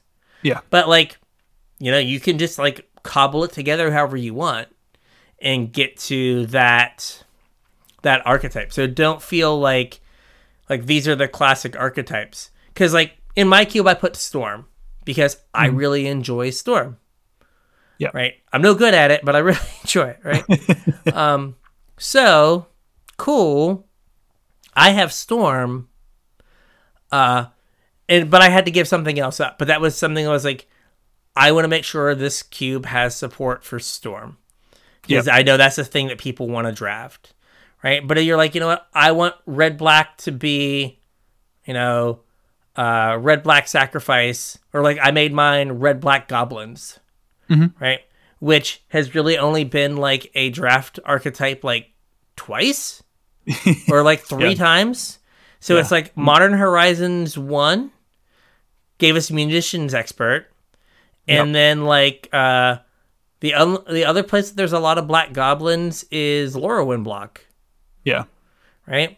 So, like, it's a combination of some, like, Lorwyn goblins, right? Because I had a bunch of, like, red token makers, and they all made goblins.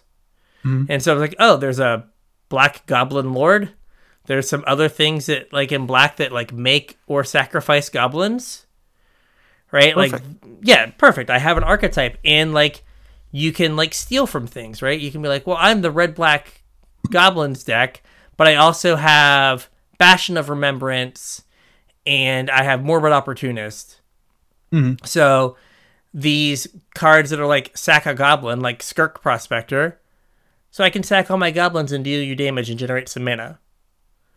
Right? Like, so you can, like, they kind of work together. Like, I have all this fodder in red, and I have a few of the black payoffs that would be for, like, the best possible white-black deck, and I have all these goblins payoffs. Oh, hey, this all works together. But yeah, like, if you're making it, like, you don't have to, like, have all the archetypes that you see. Like, you can just be like, what are the things I enjoy? What are the things I want to, like, play with? I think, like, the questions that I had about archetypes were mainly, I don't think necessarily for people building their own cube, but for people like sitting down to play other people's cubes. Yeah. Just kind of like, what are some common archetypes? Yeah, and that you can reasonably expect to sit down at. And I think we covered most of them. Yeah. And like, I think that it's perfectly fair that if you like go to like draft a cube, you could just ask the person like, hey man, what are the archetypes? Sure. And they're going to tell you like, oh yeah, like I've got, they're honestly probably going to go into way more detail than you want. And you'd be like, yo, pump the brakes. So you said green, white is go wide tokens? Check. Okay, moving on. Right. Yeah. Also, like, I had mentioned like Ivy Lane Denizen in my cube and like the fact it's just there for shenanigans. Mm-hmm.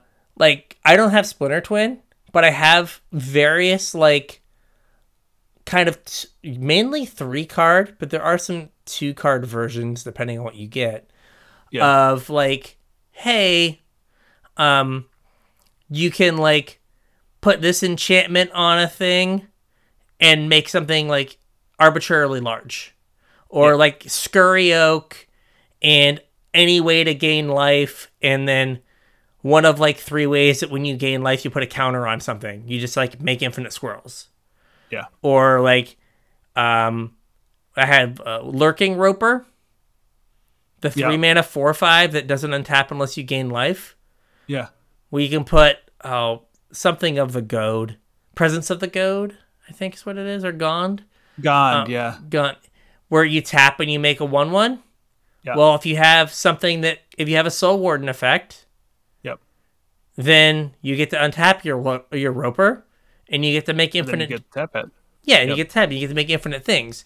So like. It's like, oh, so if you see Presence of the Goad and Lurking Roper, you're like, okay, there must be like a Soul Warden in here, and an Essence Warden, and maybe like one other card, so I can like put all this together. In general, if you see a Lurking Roper, you kind of know something's up because that card's kind of bad otherwise. The card's bad, yeah. Yeah, but it's like, but there are different ways, like, so, there are different weird synergies that you can like put in your cube that like don't have to just be like, oh, everyone knows Splinter Twin and Pestermite. It's like, okay, like here's kind of build your own bad version of Splinter Twin Pestermite, or the number of things that like sack a thing, do like Goblin Bombardment plus Ivy Lane Denizen and Kitchen Finks, infinite damage, infinite life, or the one you had me put in, what is the red-green enchantment? Rhythm of the Wilds? Rhythm of the Wilds, yep. Yeah, so you're like, oh, Rhythm of the Wilds plus a persist thing, and then a sack outlet. So, like, if you, again, same, like, sack outlet, like, okay, there's some red-green, you can, like, kill someone that way. Or you can Skirk Prospector and Putrid Goblin and, like, be in Jund. And, hey, guess what? I make infinite mana that way. Mana. Yeah. Yep. So there's any number of, like, weird hidden things. And, like, the more you draft the cube, or, like, and you see someone do it to you, or you see someone from across the table, you're like, oh, that's neat. I should do that. And I think that's part of the fun of cube is, like, discovering those things. Yeah. Right? I think that's something that, like, gets lost in modern Magic. Right after, like, the first week. Sometimes the first, like, day. Like, oh. Everything's figured out. Best draft archetype is blue-black. Here's how you draft it. Here are the cards you're looking for. And you get, like, a week and a half of just, like, YOLOing that, like, 9 out of 10 deck every single draft. Yeah. And you're like, okay, like, I didn't discover this, but, like, it feels really good when you, like, haven't been paying attention and you, like, have just drafted blue-black 4 times in a row. Because you figured out on your own, like, oh man, like every time I play against blue-black, I get wrecked. So, like, these are the cards that were really good against me. And, like, you put that deck together in your head. I think Cube gives you a chance to do that where you're like, oh, like, these are the things that go together. Because, like, a lot of times, they're there. Right. Right? You're like, they wouldn't put Lurking Roper in here. Right? Like, the same cube that has Lurking Roper shouldn't also have Swords to Plowshares. Those cards are on 2 wildly different power levels. Right? So Lurking Roper's doing a job. Yeah. It's not just like awful card. It's an awful card with purpose. Right? So like just like those kind of things where you're like, oh, why is this here? Let me figure it out. Yeah. Like, and that's fun. So that is also a sales pitch for like, all right, tell me what the archetypes are, but don't tell me anything else. right? I want to find all the weird, like, sideways stuff you put in here. Mm-hmm. But I don't want to just get, like, dumpstered because I think that, like, red black is sacrifice, and then, like, I don't take the stupid goblin things, and it was goblins the whole time. It's always goblins. Yeah. But, like, hopefully, you know, much like in a regular draft, like, there's signpost uncommons or signpost gold cards, and you're like, oh, like, there are 3 blue-white cards that are, like, that, like, ETB and do a thing. And then there are 2 that, like, blink something. I wonder what blue-white is. I wonder what blue-white is. But there's also, like, you know, Azoria's Charm and some, like, blue-white, like, controlling things. It's like, oh, these are... I've got my blinky stuff, and then I've got my stuff to support my control archetype, and maybe, like, 1 or 2, like, generically good cards. Like, oh, there's a Faithful Mending. Okay, cool. Yeah. Like, this makes sense. Or you're like, okay, red-black has good removal because it's red and black, but it also has Munition Expert. I bet you there's some goblins going on. So there's just all, like, it's like getting the context clues as well. Yeah. I have one more quick topic to throw in here before we start talking about some, like, staple cards. And that is that if you are putting a cube together, a lot of what we just talked about are legacy and vintage cubes, which have some very expensive cards in them. Like, the cube format is almost never a sanctioned format, and people don't expect you to have, like, actual Black Lotus in your cube and let other people touch it. Yeah, they expect you to have a house and organs. Yeah. So proxy all of it. Yeah. What did you say, that you can print 600 cards for $100? Yeah, I can print an entire cube for $100 shipped to my door. Yeah.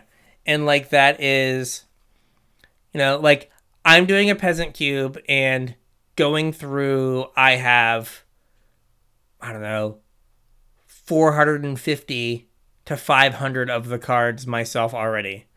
So it's like, I'm just going to, like, have the whole thing. Right. Yeah. But if I was, like, if I wanted to have the vintage cube, right? Like, we played for years with a vintage cube that was sleeves and, like, islands and pieces of paper, like, with the cards printed out. Like, I remember sitting in the shop with a pair of scissors, cutting out cards. Yeah, some of them were not very good quality either. You really couldn't read some of them. Yeah, but, like, still was fun. Oh, yeah. Anthony, again, bringing up Anthony, a better be a loyal listener of the show. We practiced for a sealed GP with proxies. Yeah. We would go to a sealed deck generator. We would, like, make, like, really bad, like, pen and paper proxies, and then play decks. And, like, after the 3rd night of this, he was like, wow, this does really work. Right? It's good enough. Like, you can know what the cards do and you can do the thing. Yep. And so, like, you still get that same experience. So yeah, for the love of God, do not, like, be like, hey, I'm just gonna buy the vintage cube. Yeah, but like the one card that kind of stuck out in my mind was, you mentioned Eureka. Yes. Like, Eureka's in the cube only to trap people. Yes. Well, Eureka's like $1,000 card. Yes. And that's another thing, right? Like, sure, you could start with the Magic Online Vintage Cube as, like, your starting point. Yeah. And, like, there's part of me that, like, I think, like, I should go back and look at the Magic Online Vintage Cube because, like, that's what I want my cube to kind of play like. And, like, you know, make some adjustments to, like, get it closer to that. But, like, you could start with that and be like, I'm going to proxy this, but there are things I don't like. Like, I don't want Eureka in my cube because I know it's just a trap. I can put literally anything else there. Or, like, I want these 3 reanimation targets as opposed to these 3. I can do that. right? Yeah, or like it's something to work towards too. Like, I mean, you can obviously, just take out the power and not worry about it, but you can, work towards getting real copies of the cards, or work towards getting real copies of some of the cards, and replace the ones that you're not going to buy with something similar. Like I know it's cheap now, but for a long time, Natural Order was really expensive. Like, if you're not going to put a Natural Order in, like, swap it out with a Green Suns. Yeah. Not that Green Suns is cheap now. Oh, really? It's not? It's like $30 or something last time I looked. Oh, boy. Yeah. I was like, why? I might be wrong, but I just remember thinking, like, I'm like, it's like, I'm glad I have this. But yeah, like you can do like work towards something. Market price is 25. Oh, okay. Well, Natural Order is 16, so yeah, better. Like you can work towards something, or like you can use the Vintage Cube as your starting point for your like proxy cube and be like, you know what? Mm-hmm. I love Thunderbreak Regent. Mm-hmm. That was my favorite card from Dragons. I want Thunderbreak Regent in my cube, and take out whatever like random 4-drop. Yep. I mean, I don't have any Pitiless Plunderers because I sold them because they're a $13 uncommon. Jeez. And you had suggested putting Pitiless Plunder in. And I did. And then I was like, well, I'm not going to spend $13 on this card. So let me, like, I'm going to cut this 3-drop and put in a 3-drop that, like, I don't know, does like 20% of Pitiless Plunder. And I'm going to put another 4-drop. There we go, done. Because I'm not going to spend $13 on this card. Yep. So, like, stuff like that where you're just like, you know what? I can move stuff around and get, like, most of the experience with, like, none of the, like, awful cost of some of these cards. Mm-hmm. But yeah, like, and I had mentioned before, like, Cube Cobra, mm-hmm. and I don't know. There are I don't know other sites like Cube Tutor used to exist, but it went away. So Cube Cobra is the one I know. I'm sure there are other ones. Yeah, I think that's the big one now. But you can go just like click around and like find a cube that sounds interesting and draft it. Like you'll draft against bots, mm-hmm. but you can just draft a cube. And like and actually, like those people appreciate it too because it lets them know like what archetypes people are drafting and what the decks look like. Mm-hmm. Like I get happy when I see like, oh, 2 people drafted your cube, and so I'll go like see what they drafted. Yeah. So yeah. I think it's awkward though. I feel bad for the person when like I get a notification after I spent like 30 minutes like changing all the lands in the deck. And I'm like, well, that was one experience. There is now a different experience for you to have. But yeah, like you can go like draft cubes, and like you want to, when you're done, have like a cohesive deck that you can say this deck is the control deck, is the sacrifice deck, is the whatever deck. Yeah. Because those are going to be better than just like, I've got 12 removal spells and 10 creatures and 2 planeswalkers. Let's go. It's like, well, it's probably not going to work out super well for you, but we can give it a go. Yep. The other thing you can't do is you can't play them. I did find, I'll have to find, it's on my phone. I don't know if I sent it to you. This person on like GitHub. Yeah, you mentioned something. Yeah. Had this whole thing where he's like, here's a website that you can use to do live 8-person drafts. You can load a cube into it, do a live 8-person draft. It spits out like a notepad or something, or like it spits out the deck list. And then you can send that to the person who owns the cube on Magic Online, and they can trade you the cards. That's cool. Then you can pair against the 8 people you played against in Magic Online, do your cube draft, and then send the cards back to the person at the end. That's pretty cool. And that's why I was like, if we could figure out Magic Online, like that would be like a fun way to like, we'd have to buy the cards, but with the way Magic Online prices are, Lord only knows. But hopefully, like, the cube I have together isn't too expensive. Yeah. And, like, that might be something we could do. Like, we put it together and we're just like, all right, like... Yeah, that'd be cool. I haven't logged in a while, but I think I saved the login for the Casual Tryhard MTG Magic Online account. If not, I'm sure I could figure it out. I think the information is in our Google Drive. There we go. But like, so like there are ways for you to like, if you like make a cube, you know, just like in like, hey, you have 8 friends. Hey, can you guys draft my cube on this site so like I can see how it drafts? Yeah. Like that would be a perfectly reasonable thing to do. And if you don't get to play the games, you can like look at the decks that come out, right? And you know, you're going to get a better draft than if you have like you and 7 bots. Right. Because some of the Cube Tutor bots, I'm just like, what are you doing? How many beers deep were you when you started when you were doing this? Too many. Too many beers. All right. So we're pretty deep, but we can run through some of these pretty quick. Yeah, so this shouldn't take long. We've got our classics, right? Yeah. I just wanted to go through some of like the staple cards you find in like lots and lots and lots and lots of cubes. Cubes are kind of like a love letter to Magic, so to speak. Whoever built the cube is going to put in a lot of their favorite cards. So a lot of these staple cards are just kind of like long beloved Magic cards, things that people enjoy casting, enjoy playing with. Normally they're pretty good cards. Sometimes they're not, but they're just cards that people love. So I just kind of picked a couple from each color, and we can kind of run through them real quick here. For white, I had Thalia, the 2-drop like original Thalia, Flicker Wisp, Resto Angel, and Swords to Plowshares. Like, you know, you have like the best taxing creature.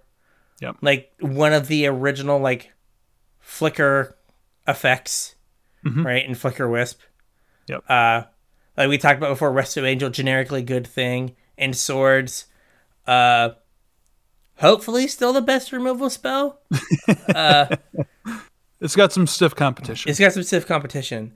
Another card that like I don't have in my cube because I've never understood the fascination with it, but it, like is like in a bunch of cubes is Cloud Goat Ranger. Yeah. Like that card's just like always in cubes. It's like a 5-mana 3/3 that makes 2 like 1/1 goats or something, or 3 goats. And you can like tap the goats to give it flying. It's just a card that's just like always in cubes. That people are just like, I'm making a cube, it has to have Cloud Goat Ranger in it. Sure. In blue, we have Foff, Fact or Fiction. Something you said wasn't in your cube, right? Yeah, like I have hieroglyphic illuminations that might be going away. Yeah. I think it is. It's just a fun card to cast. Yeah, and like you can get Fact or Fiction in Old Border. Yes, please. Yes. Mole Drifter, like it's so 5 mana for a 2/2 that enters the battlefield and draws you 2, but it has Evoke for 2 and a blue. So it's like a divination or a divination plus a 2/2 flyer. Right. Yeah, I was going to say it flies too. I think you skipped over that. Yeah. Yeah. And also it's a good thing if you have like Ephemerate or other like flickery effects in your cube. Right. Like it's the best thing to flicker. Yep. Flicker it, draw 2, get whatever bonuses you have. Yeah. Brainstorm's a weird one. Brainstorm's typically not great in cube. Yeah. Because what makes Brainstorm good, right, is the ability to shuffle. Yeah, you look at 3, you put 2 back. So like if you have Brainstorm in your deck, you want to make sure you like prioritize fetch lands or ways to shuffle your deck. So like in my cube, I made sure there's 3 ways to shuffle your deck in the land slot. Yeah. Which isn't a ton, but if you have Brainstorm, like you should prioritize getting things like Evolving Wilds, Terramorphic Expanse, and Ash Barrens. Right? Those are the things that you need to get. You're like, okay, now I can shuffle. Or some other way to shuffle, whether it be like, you know, I'm going to Brainstorm and then I'm going to cast a Rampant Growth and clear the top. You always want to try to pair it with a shuffle effect. But I mean, it is still just like generically good card. It's a card people love to cast too. Yeah. Okay, next one is... I guess you could throw in like all of the cantrips there. Ponder, Preordain. Opt, Consider, like all of them. Yeah. But like the big ones, Ponder, Preordain, and Brainstorm. Like if you're making a blue archetype in Cube, like you're kind of starting with like those 3 cards and like Counterspell. Yep. Like those are like the quintessential like blue cards. And then you're just like, okay, I'm going to do other stuff around this. Mm-hmm. For black, we have your boy, Dark Confidant. Yeah, Bob. Cube is the only place you will ever see someone flip an Emrakul to a Dark Confidant. And probably be happy about it. I mean, it has totally hit. There's lost people. I think LSV, there's a video of him flipping an Emrakul to a Dark Confidant. Yep. Right? Like, it's one of the things that's like, well, as the card says, greatness at any cost. Sometimes that cost is 15 life. Let's go. Dark Ritual. Right? Yeah. Again, like... Definitely a staple. It's a staple, like, all the way back from Alpha. Mm-hmm. Right? It goes in the Storm deck and also in that mono black deck, right? You know, playing a Phyrexian Obliterator on turn 2 probably wins you the game. Ritual the Hypnotic Spectre. Yeah. Definitely have Hypnotic Spectre on the Cube list. I have to find a version that is old enough to be correct, but not so old that Gavin can't eat. There's a fine line. There's a fine line. It's like, I would like a beta one, but I don't have like $400 for it. Like 4th edition sounds real nice. Yeah. Nice. I'll tell you what, you add it to the list. I'll make you one. Okay. Thoughtseize. Yeah, kind of any of the discard spells, I guess, would fit into this slot. Thoughtseize, Inquisition, whatever. Yeah. Duress. I only have 1 black discard spell, which might be a mistake. I have a lot more removal. I have Duress. Yeah. Like, Inquisition seems narrow, and Thoughtseize is a rare, so it's like, Yeah. Yeah, again, you're probably right. It's hard, though. So it's just like a bunch of removal. That's You could do like any of the off-brand Duresses, like Divest, or what was the other one? Yeah, I mean, you could do the 2-mana ones as well, like Agonizing Remorse or something. Yeah, I do have, what is it called? Oh, God, what is it called? I have Thought Erasure. Yeah. All right, so in red, Goblin Guide, the, like if you see someone Goblin Guide you, you know exactly what's happening. Yeah. You're like, if you see a Goblin Guide in a pack, like, you know what's up. Yeah. Right? Like, if you take a Goblin Guide, you know what you're supposed to do, and it's not like, go Goblin Guide into Delver. No. You only want mountains. Only mountains, let's go. Lightning Bolt, classic. Yep. Sneak Attack. I guess other, like, Inferno Titan is one of those cards that just shows up in the cube that like you're like, why is this here? Like, usually they have, like, in the Vintage Cube, they have all of the Titans. Would you play Inferno Titan over the Red Cavalier? I don't know now. Yeah. I think, and this is like one of those things that keeps, I think that Inferno Titan gets grandfathered in because it's Inferno Titan. Probably. And it's been like a cube staple for like 10 years. Yeah. Because there's definitely some cards in the cube that you're like, oh gosh, what is it called? Oh, the first, like the red-white hybrid, like level up creature. Oh, yeah. What is his name? Anyway, like that card's not great. Right. But it's just like always in the cube. Yep. Same with like Student of Warfare. I don't even know what that card is. It's from Zendikar. It has level up. It's like a 1-mana 1/1, and you level it up, and it gets like first strike and like +1/+1. And like on level 3, it's like a 5/5 double striker. Like it just gets huge, but it's just like like if you see it, it's like, okay, like we're mono whiting here, but it's just one of those cards that's not great. It feels like there's like better options, but it's just always there. Yeah. So it's Figure of Destiny. Figure of Destiny. There we go. Yeah. Right, but like that's a card that's just like always in the cube, and you're like, why are you here? But it's like, oh, because you've been in the cube for 12 years, and there's someone who has drafted you every year for 12 years that'll be super bummed if you're not here. Yep. And like part of the cube is like giving the people what they want. Right? How big is the vintage cube? Is it a 540 or it's is 540. it 720? Is it? It's 540. I'm almost positive it's 540. So like it's pretty tight, like what they have to like work with. Yeah.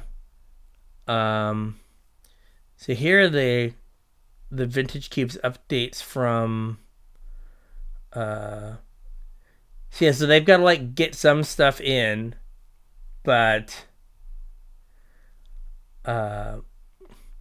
like the new and they're like, hey, these cards are new and improved from the update.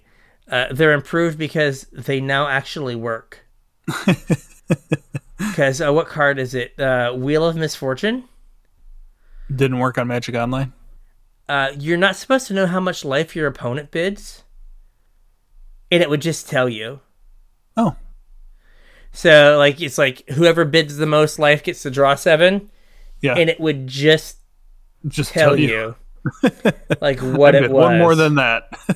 Yes. I say one more, good sir.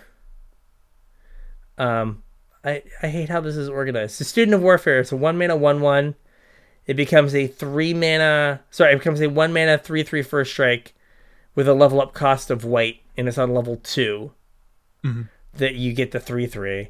And then on level 7, it's a 4/4 double strike. Okay. But it's one of those cards you're like, why are you here? Yeah. Like, how did you earn this spot? I'm like flipping through the Magic Online cube list now. But like, okay, for example, Faithbound Judge. That is not a vintage cube power level card. No. But is it from the new set? And we got to move packs? That's right. Bro. Maybe they'll like playing with it and buy packs. Yeah, exactly. Bro, maybe they'll like it. Right? Yeah, God, there's a lot of stuff I don't have in my cube. So many things. I've done such a bad job. You're doing a fine job. But yeah. So like there are just things that are just like I've been here forever, so I get to stay. Yeah. So in green, we have Birds of Paradise, but like basically you get all the 1-mana mana dorks. Yeah. Llanowar Elf, Elvish Mystic, Arbor Elf, Fyndhorn Elf, Llanowar Elves, Elvish Mystic, Avacyn's Pilgrim. Yep. You even get Elves of Deep Shadow? Oh, yep. Yeah. You get both of the hierarchs. Yes. Noble and Ignoble. Yep. Eternal Witness. Again, like a classic. Yeah. Sylvan Library. Another one of those cards that's just like really good and has always been around. Yep. For the mana rocks, you get Soul Ring. A card that we knew deep down was good when we played it in 1994. But we didn't understand how good. My original Sol Ring has the where to prove it, too. Yeah. Solemn Simulacrum. Sad Robot. Just a, like, he's just always there. Umezawa's Jitte. And, like, swords. And the different swords, again, like, you can get your, like, any number of creatures can wear it. Your elves can wear your sword and become useful. Yeah. Your, like, white creatures can wear a sword. Anything can wear a sword. Yep. And a lot of times it's not all of the swords either. It's just, like, the good ones. Yeah. It doesn't have to be all of them. Right. Just, like, usually, like are we up to, like, 8 now? I think, like, probably 4 or 5 are, like... Yeah. Are worthy of the cube. Mm-hmm. And then... Sensei's Divining Top. which is there in like it's not nearly as terrible as it is in whatever it is in Legacy.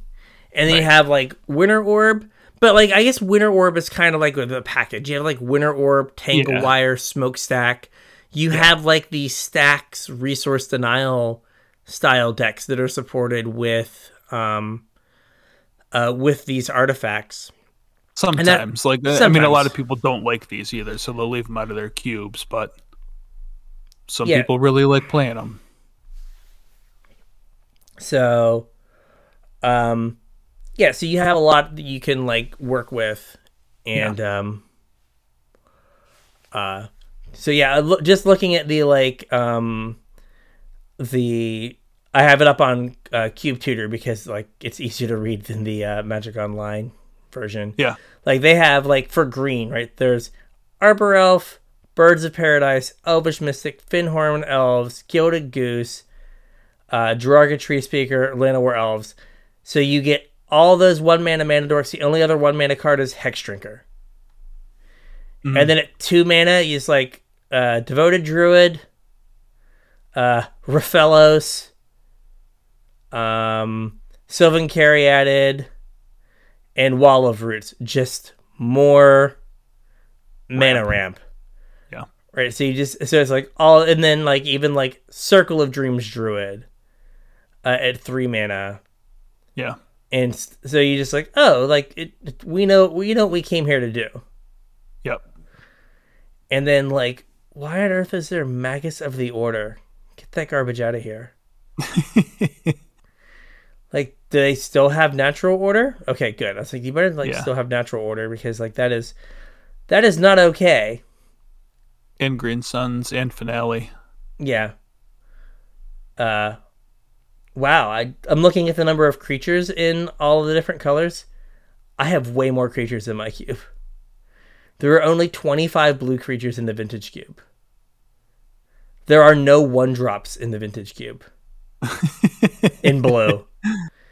Yeah. And there are only 23 black creatures. Wow. That's surprising. It is. Like this is some heavy hitters though. Yeah. But it's just like, Carphonaut and Pack Rat at 2. But it's just like, oh. But then you have like Bone Shredder. Like Bone Shredder, for those of you who are the uninitiated. Yeah. For the people that aren't 40. Or 35, let's say. Bone Shredder, 2 and a black for a 1/1 flyer. With Echo, 2 and a black. So you have to pay its casting cost the next upkeep. Enters the battlefield and kills target non-black, non-artifact creature. Mm-hmm. Card is not 2022 playable. No, definitely not. But it's been in the cube probably since the first cube was made. Right? Like, if the first cube was made after Urza's Legacy, Bone Shredder was in the cube. Yep. And so it's just one of those cards. It's like, we're making the cube again. Yeah, cool, Bone Shredder. And that's just like it. So... Now, granted, there are some things that have like taken some spots, like Nighthawk Scavenger took the spot long held by Vampire Nighthawk. Yeah, so there's been some like changes over time, but it's mostly stuff that like okay, like they have Dreadfast Demon from Val. Which, I actually kind of like that card. So do I. I don't know. Like, is it like... It's like Grizzlebrand, Archon of Cruelty, Shieldred, Dreadfast Demon, Massacre Worm, Grave Titan. Which one of these things is not like the others? Yeah, it's true. Could it be Dreadfast Demon? Yeah. Would you like to turn your Archon of Cruelty into a Dreadfast Demon? No, thank you, sir. No, I would not. No, I would not. So, yeah, like cubes are a lot of fun. I know it's not the what's it called? The easiest thing to get 8 people together right now. Yeah. But like even going like I went on a Cube Tutor, I like looked at the like explore cubes and like right at the top was like the MTGO Vintage Cube updated list. Like, you could go do, like, practice drafts of that to just see, like, what it's like. Yeah. So, well, I think with all of this, I think we have a show. Yeah, I think so, too. So, if you have Cube questions or you're, like, interested in, like, messing around with, like, all things Cube, or you have more questions, you can tweet at us at Casual Tripod. Yeah, you could also hit us up on Facebook at Casual Tryhard MTG, or you can email us, show@casualtryhardmtg.com. I'm sure at some point after we get a chance to draft Brian's Cube, whenever that is, we'll have some more content maybe focused on Brian's Cube. But yeah, like Brian said, if you guys got any more questions about Cube or any more questions in general, really make sure you hit us up. We always like hearing from you guys. And if you're looking to pick up any singles, we would appreciate it if you used our TCG Player affiliate link, tcg.casualtryhardmtg.com. Follow that link. Whatever you purchase, we'll get a small cut up to help keep the show going. And if you guys want to support us a little bit more directly, you can do so at patreon.com/casualtryhardmtg. Throw a couple bucks in the pot. You get access to our pre-show, access to our show notes, and I'll put you on my mailing list whenever I get around to doing another batch, probably the end of February. I'll probably send the next batch out. So make sure you hop in there, help support the show, help keep the show going, and get a little something back. Also, we have our Discord, link in the description, link on all our social media. Make sure you join in there. It's another place for you to ask questions. It's a good place for you to post up if you need help with like a deck that you're working on, if you want some pointers, or if you have like a rules question, or really anything in general. Check out Discord, join in. I think that's all I got for today. You got anything else? Nope. So with that, I think we got a show. Oh no, wait, that's the wrong one. No, yeah, we already did that one. We'll catch you on the internet. We'll catch you on the internets.